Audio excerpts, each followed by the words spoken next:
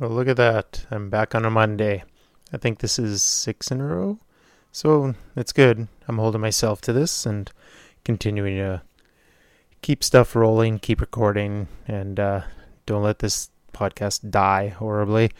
Um, it's nice. The numbers go up. People are listening. So hopefully, me rambling and kind of going over what's going on is interesting to people in some way. So I'm going to keep it up, keep going. Um, One nice thing that kind of happened to me recently was one of my friends has one of those little British cars. Um, and it's super fun to drive around in, but one of the neat things is it's tiny thing. And when I get in it, there's barely any room for people in it. It doesn't have any seat belts, so it's grandfathered in that you don't even have to have safety belts or anything. And it's this tiny thing. And so it's neat because you cram yourself in it and he's driving us around the city. And no matter where you go, whatever intersection, street, whatever, it seems that whoever's kind of pulling up beside you, they look at you and kind of give you a weird look. And then if it seems like if they're from another country or if they're a car person, they start asking, like they wave you down and start asking a bunch of questions about it. And it's super neat because we're in this day and age where everyone kind of zones out. They're listening to their music or they're doing whatever in their car. So it was kind of neat to go for the ride in this fancy little old school Brit car and the attention you get and everyone kind of looking at you and staring at you strange. And even just rolling down their windows and starting a conversation. It was super cool and super fun. And just to kind of zip around in this tiny little convertible car was pretty fun. And I quite enjoyed it. It was a neat little zip around. For the life of me, I wish I could remember what model it was. But I'm not a supercar guy. So I'll have to look that up though. And hopefully he invites me to go for another rip around because it was pretty fun to get out and in the nice weather and just go for a drive on the weekend. What else I got going on here? In my own little endeavors of trying to get back into shape and get back into some sports and stuff, I've dove right back into the NBA and now I'm starting to watch modern games, current games, and everything pretty much ranging from the NBA on NBC era, which I think they took over the rights to the NBA on TV in 1991. And that was the first year that Jordan won a title. And so I've been trying to watch a lot of the stuff that leads up to his first championship. I really enjoyed the cast of the NBA on NBC, like Marv Albert, Mike Fratello, and those people, Ahmad Rashad. I think Quinn Buckner was there, Hannah Storm, Peter Vesey. I think Pat Riley was there for a bit, but they just had really good commentators and people for analysts on the desk. And so it was nice to go back to that and just kind of start watching the wind down of the Magic Johnson, Larry Bird era, the ramp up of the Michael Jordan era. And then I've kind of dabbled in like the Kobe Shaq era. And then I got to work my way through that. But I know I did attempt to watch some of the NBA finals with the Raptors and I just couldn't gravitate to the game. I didn't enjoy it. It seems like a lot of just passing around the horseshoe to get a 3-point shot off. And it's funny how I had never thought of it when I used to play quite a bit. Just the math behind the fact that even if you shoot 40% from the 3-point line, you're going to score more points in a game than if you shoot 50% from anywhere inside. So just mathematically speaking, working and making more 3-pointers and just taking more 3-pointers as your possessions mathematically makes more sense and you'll score more. And so the league numbers are up. I think they're back up to where they were in like the Wild West of the 80s. I think there was always like games in the 100s, 120s on a regular basis.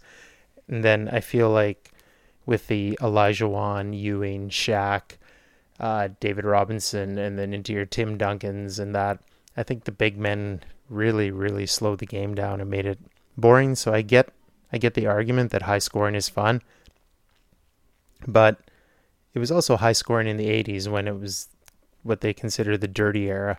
So I'm trying to take it all in, watch the different errors, and see which ones I like. But at this time, it's really hard for me to dig in and enjoy the modern stuff. So I'll try and take in some games from the bubble here and the lead up to this year's NBA Finals and see how I like it, see how it goes. But I'm more enjoying my personal journey and just kind of, now that I can run 5K, I think I ran, so since my last podcast, I've completed the Couch to 5K program.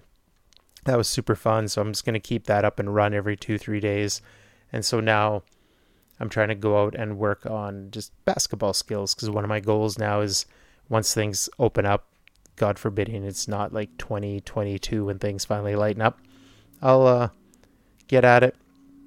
So I'll start honing my skills, and hopefully I get to show off any that I've redeveloped before winter rolls in here. So that's kind of my basketball thoughts. I'm really enjoying that YouTube has just a huge amount of just games from every generation, pre-high def, post-high def, and I can go through all the different eras, right? Like the Bird Johnson era, the Michael Jordan era, the Kobe Bryant era, and I guess now is the LeBron era and Curry. So it's fun. I'm digging in, trying to learn some names, because God knows I probably don't know 98% of the league. So it's fun, and it's nice to kind of sit back and relearn and just start kind of loving basketball again. The other weird thing that I kind of noticed now that I've been running quite a bit is I didn't notice that one of the side effects, and it came back with me moving back to the office, is now anytime I'm offered anything or there's food up for grabs or like me wanting to have a snack, I never realized that, sorry about that. I never realized that almost everything I do, I put it into my phone now, like anything I eat. And because I was maintaining a calorie deficit to get myself down to 170 pounds from 210, 215. And now I think I came to the realization that everything now is a calorie to me when I look at it, because vegetables, I'm like that, those don't count. So I can eat as many of those as I want in a day almost. But then when I'm looking at anything that's either sugary or carby or fatty, I'm almost like pinching the pennies is a metaphor for like, what can I fit in a day, right? Like if I have if my son didn't eat all of his toast in the morning, if I have a slice of toast, I got to add that on to what I'm doing for the rest of the day, because I still like to try and cut myself off between 2,000 and 2,500, depending on whether I'm running or how active I am for the day, right? So it's just kind of, I think it's pretty boring that I've reduced all of my eat. Like there's no pleasure in eating anymore. Like there's pleasure. Like I still want to have like a hamburger or a pizza every once in a while, but everything seems to have been boiled down to a number now, and I'm trying to fit everything under this number. And some days I'm done eating by 2 p.m, and other days I can prolong it a little bit. I do think that one of the keys to me meeting my goals and getting my weight down was the intermittent fasting. So I don't want to throw that out the window right away now that I'm kind of leaned up and ready to go. But I still want to kind of keep what was working for me going and just not be like, woohoo, I'm 170 pounds. Now I can go nuts and eat cheeseburgers every day and ramp it back up to 190 and be on this roller coaster for the rest of my life. So I have to pretty much lead this boring life now that I have to pretty much in my mind assess everything and just kind of keep calories under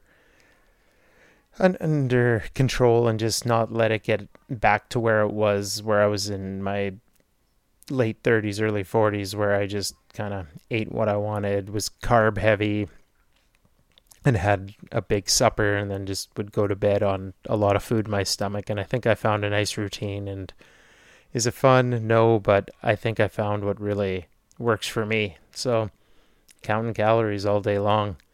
Another kind of nice thing is I was talking with one of my stand-up comedian friends, and it looks like the places that do open mics in the city are kind of reopening or coming up with a plan. So the countdown's on for that, because I wanted to work and at least do one open mic routine before the end of the year.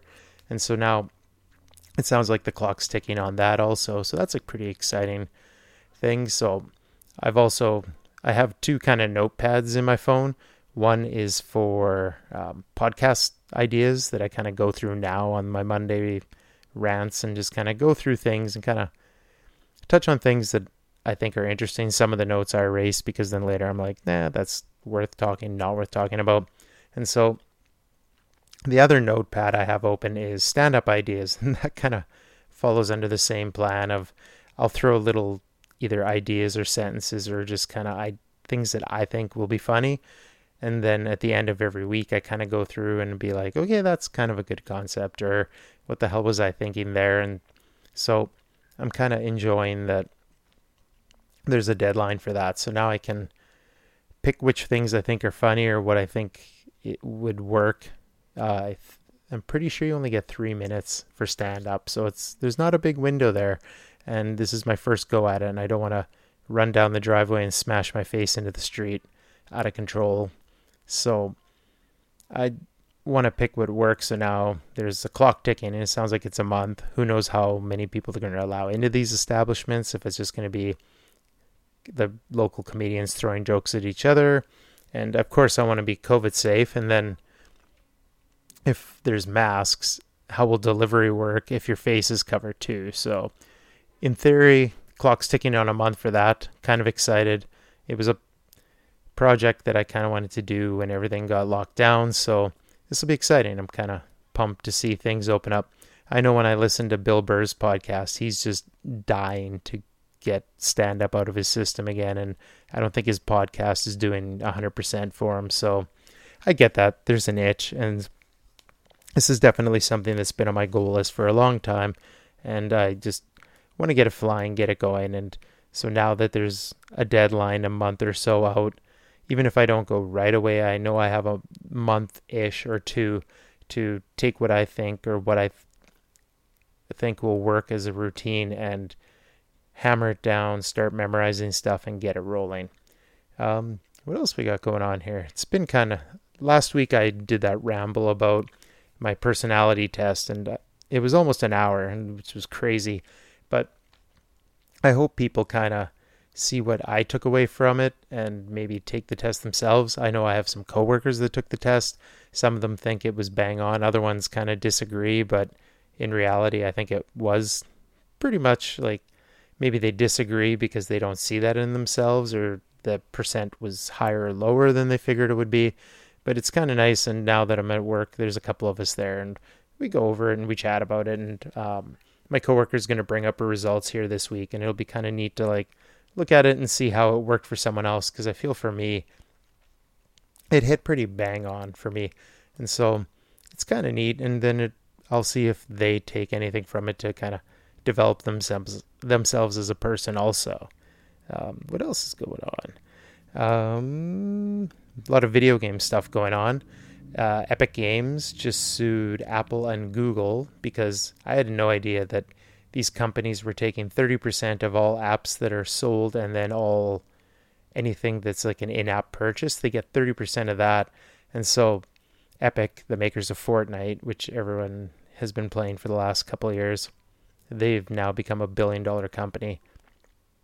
And so now I guess they went and offered a thing inside the app when you play Fortnite on your phone or tablet that you can buy the in-game currency through the Apple Store or just by normal means and let them take their cut, or you can buy it at a discount directly from Epic Games, and then you pay way less, but it's pretty much, it almost seems like that 30% isn't there, but then so they get their cut, but they're just denying Apple and Google pretty much their cut. So it's them giving a big FU, and it's funny because when they did this, I think they knew they were going to get their hands slapped or kicked out of the App Store, right? And so they had a complete ad campaign ready and waiting, and it was a complete ripoff of the original. When Apple took its shots, I believe it was at IBM or Microsoft in the 80s, they came up with this ad saying that the big company was holding down the little man, and so now it's an exact ripoff of that ad using Fortnite characters, and it's them saying now Apple's become the big bad monster, and it's the little guy's time to rise up. And so it's a cool ad. It's a neat little slap in the face. And now they've sued Apple, and I don't know if they've sued Google, but I know they've sued Apple for having a monopoly. So we'll see where this goes. It's pretty interesting stuff, I think. And at the end of the day, it's billionaires fighting with bigger billionaires. So we're still paying the same price for everything. Well, we're not. But at the end of the day, Epic's making the same amount of money. And they probably still make way more money through the PC and other like console platforms, that them getting punted off the App Store and off devices for a little bit while this hissy fit happens. It'll be neat though. So, but like I said, at the end of the day, it's billionaires fighting billionaires, and so now anyone that has been playing purely on a tablet or a phone are completely hooped out of their money that they've been investing through this, because now those games have been punted right off the store. So interesting. But once again, it's a video game, right? What else is going on? Double the Kamala information. Being a young wrestling fan, I remember Kamala, the Ugandan headhunter. The man who played him passed away last week. And he was one of those big, giant, terrifying, evil monsters that kind of they would throw at Hulk Hogan every once in a while. That was like the big, imposing thing that he would have to overcome. So he was a very scary, big character. And sadly, he passed away. But I think he had some pretty bad health problems. I think he lost both legs ages ago, and other health problems. So that was sad news for wrestling fans. And then the other Kamala news is Joe Biden has picked his vice presidential running mate, and he kept his promise of a woman of minority for his running mate, and he picked Kamala Harris, which one of my little guilty pleasures is keeping track of presidential politics in the States, mostly because Trump has created a tire fire. But I just have really enjoyed watching the Democratic Party process of picking who's running. Last time when it ended up being Hillary, and now this time around with it being Joe. I've just enjoyed kind of keeping track of everything, and I was kind of floored that they picked Kamala Harris. Well, it wasn't. She's kind of, if you watch Jimmy Dore, he kind of has her pegged as she'll do what she's told by corporate or not corporate media, but like she'll toe the company line and whoever is paying for the Democratic Party stuff. But she had her battleship sunk pretty hard during the debates when they were trying to pick their Democratic leader. And I remember Tulsi Gabbard went after her hard and pretty much made her out to be this villainous person and pretty much ruined her chances. And I remember Kamala Harris was a pretty big front runner when she was going into those debates originally, and then she had that run-in with Tulsi, and Tulsi pretty much said, like, you denied a man from I think it was evidence that would have got a man off death row. Kamala Harris denied that. She was keeping people's sentences longer because they only had to pay them, was it $1 an hour or $1 a day when there was all the forest fires in California. So she has a pretty horrific track record. And I think a lot of people were kind of glazing over it and hoping she was a front runner along with Bernie and Elizabeth Warren.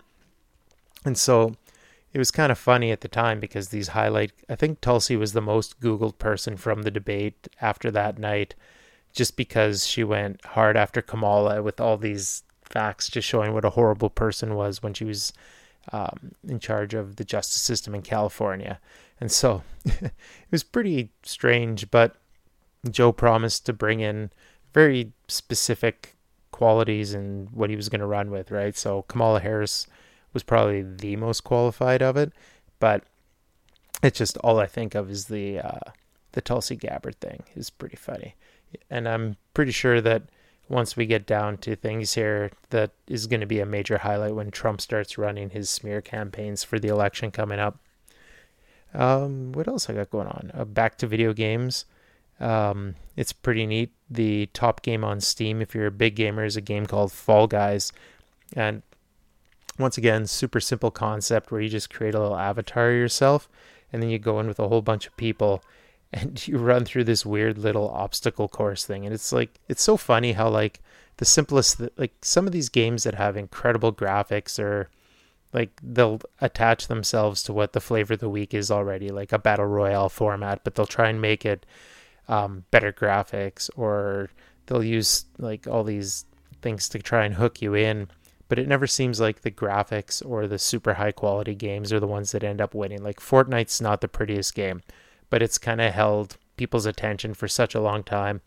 And so now you have this game called Fall Guys where you have this goofy little avatar that you make, and all you're doing is running through these weird obstacle courses and trying to get to the end first while fucking over the other people that are playing the game at the same time. And so now that's like the number one viewed game on Twitch right now. And it's so ludicrous and such a simple concept, but once again, like, keep it simple, right? And so this game, I guess, is having huge problems because their servers can't keep up with what's going on. And that harkens back to even like when World of Warcraft blew up, they could not keep up with servers, and there would be like an 8-hour wait to get on. And I don't think Fall Guys is that out of control, but it's just neat to see kind of out of nowhere what games actually stick, because I'm assuming there's like dozens of games every month that go up on Steam. And so it's nice to see something that's not this trendsetter, that's kind of this weird, wacky little idea. So I'm assuming every other game company now that's unoriginal is going to come out and try and make these like obstacle course, fuck other people over, kind of almost like American Gladiator type course things where you're just running through with your little avatar. And so the video game world's kind of neat. So we'll see how long this one goes. But it looks fun, and it's only like a $20 game. So that was the thing too, right? Like Fortnite was free, but the skins and the season passes is where they would make their billions. So I'm not sure where this game's going to make its money. I think it's $20 entry fee, but I'm assuming to maybe pretty up your avatar will cost money. Who knows? But if it keeps going, it looks super fun, and the people that are playing it and putting up YouTube videos or streaming it on Twitch, it does look super entertaining and original and refreshing in the game genre that's kind of been squished down by Fortnite at the top of the channels for quite a long time. So we'll see how long that one goes. But I just thought it was super funny, and it is a cute little game, right? What else? Oh, the last thing I'd kind of jotted down is as controversial as I'll get, and I probably won't talk about it super long, but there's a giant, Twitter's a cesspool anyways, but there's a giant debate going on now because one of the Wonder Woman 1984 posters was an prominent artist had drawn Wonder Woman as if she was a normal body, right? Like she didn't have the big Amazon height, build, black hair. I'm horrible. I don't know the artist's history, but pretty much the page of art was just Wonder Woman with an average body. And so that created a huge spark on both sides, because then you have the comic book fans wanting, kind of mad, like, why did you draw her this way? And then you have the people that are kind of into the average body positive type mind frame saying, like, why not? She can be any woman, right? And so it makes me sad because I've been a comic book guy for probably 35, 40 years, and it feels like every little thing has been dragged down into being this battle about political correctness, wokeness, and has kind of lost its way and moved into this whole, they've dragged superheroes into this politically agenda-driven battle, and just, I don't like it. I think comic book sales are at an all-time low. I think DC just canceled a boatload of comics, including some pretty big names like Teen Titans and things like that. And so I think it's a sign of the times that hopefully things come around, that the people that rise to the top aren't doing it for their own kind of ulterior motives. And at some point, a wave of really good writing, really good art, and just letting that be why people are buying comics instead of buying it for the wokeness of it or the message behind it. And I think it needs it. I've stopped buying ages ago. It didn't feel the same as when I was buying hardcore in the 80s and 90s. And I do want to see the industry pick up and get going again and just kind of find its legs. And hopefully, there's brilliant people out there everywhere, brilliant artists, brilliant writers. You can't say you're out of ideas. Like there's you just pick a character, give them a good writer. Like one of my favorite runs in the world is called X Factor, and now one of my favorite characters of all time is Multiple Man. And if you told me that as a kid that would end up being my favorite character, I'd think you were nuts because I was all in on Batman. But at the end of the day, it is writing. Like you can have the coolest explosions and the biggest like, oh, who's gonna die this month, kind of like just cash grab writing, right? And so just as a long time comic person, I'm hoping that there's this wave of really good writing, because it feels like the people that I really enjoyed when I was younger, they're kind of winding it up, or they have retired or gone away. But I want to see the industry as a whole kind of swing around and just kind of come back to where it was. It might be hard now that Marvel's owned by Disney, because they're just going to want to put the thing through the ringer and make the most money that they can. Like I think they just did a series where Captain America actually ended up was being part of Hydra, which is ludicrous, but people are running out of ideas, right? And it's like, at what point are they just going to have Batman grab a bunch of bazookas and blow the fuck out of the Joker, right? Like there are ways to write things well and stay within the boundaries of a character and tell a good story.